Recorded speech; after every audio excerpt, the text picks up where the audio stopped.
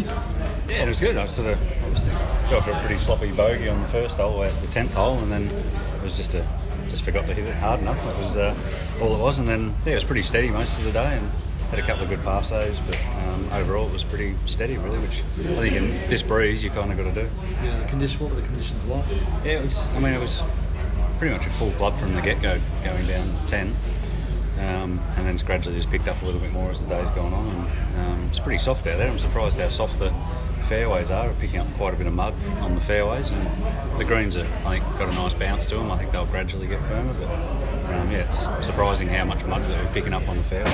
What sort of score do you think will lead at the end of today for what you've seen so far? I think it's definitely a 5 under or 6 under out there maybe. I think if someone's playing well, I think depending on how much that breeze gets up this afternoon, but you just got to hit in the right sections on these greens. As soon as you get out of position, you can be caught out and have some pretty funky putts.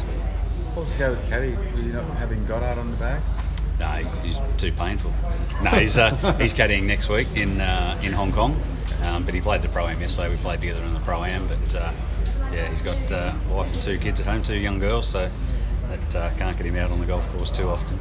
It's obviously a long way to go, but if you're top of the leaderboard Sunday night, will you give your prize money back? Not a chance. We're all here playing for prize money, but I'd still be here next year if we weren't. So that, it's a bit of a passing comment, I suppose, but it's more, I think we need to remember who's playing this week, who's not playing, and I think and remember that the championship's bigger than any one player. I mean, this is one of the best tournaments in the world, and we would all give anything to have our name on that trophy. And I'd definitely play it if there was no prize money or if there was a hell of a lot of prize money. So regardless, I think it's one of the best tournaments in the world, and hopefully we can continue to help it grow. Does you get much reaction to your comments? Not really. No one really cares what I say too often. But I think it's just one of those things. I mean, it's got people talking about the Australian Open, so that's a positive. And, there's pretty good crowds out there this morning, I thought. And, we're doing all the right things to get kids out here and get kids involved in golf. And at the moment they're ticking all the right boxes. So hopefully we can continue to grow golf in Australia and continue to grow the Australian Open. What sort of shapes your game at the moment?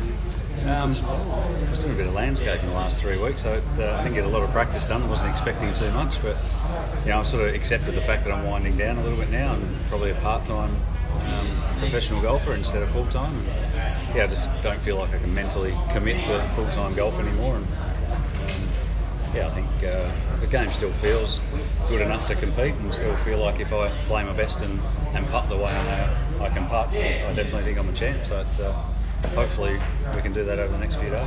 Is there something that changed with you that made you think I can't do this full time anymore?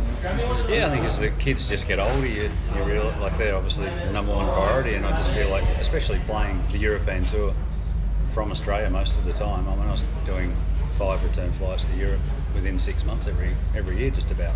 So it's I think it wears you down eventually, and you kind of just. I'm not someone who really wants to chase something that's not really there. And if I'm not going to put in 100% to do something, I don't think it's worth chasing it. I feel like I can be really competitive up on the Asian Tour and be competitive at home, playing 15 to 20 events maximum for the year, and still get some good quality time at home, cut out a lot of travel. Probably cut my travel time in by take 2/3 of the travel off, really. And that's where I just feel like I'm at. You were playing in the group of the young Japanese amateur there. Yeah. There's a lot of these young kids from Asia, Japan and Korea that really sort of come out of the blocks. Is there any sort of particular reason do you think those kids seem to do so? Well, I think you have a look at back when Tiger first turned pro. I'm assuming that was probably 20 years ago, and a lot of these kids started playing golf when they're 4 or 5 years of age, and they saw Tiger Woods on TV, and he's inspired so many people around the world to play golf. And I think that's why you're seeing so many young kids now, which are around that 20 years of age or anywhere up to 25. He's the person that inspired a lot of kids to play golf, and even they're not kids anymore. They're young adults, and they're out here playing. I think the game's changed a lot in the time that I've been playing. 16 years I've been playing, and the last 5 years it feels like it's really become a massive power game, and that's what all these young guys do. They're big boys, and they're pretty strong hitters. How old are kids, Marcus? 9 and 7, Archie and Lily. So it's they're well into school now, and I've missed a big part of their childhood so far. So I just want to obviously be at home as much as I possibly can, and just want to be around a little bit more than what I have been.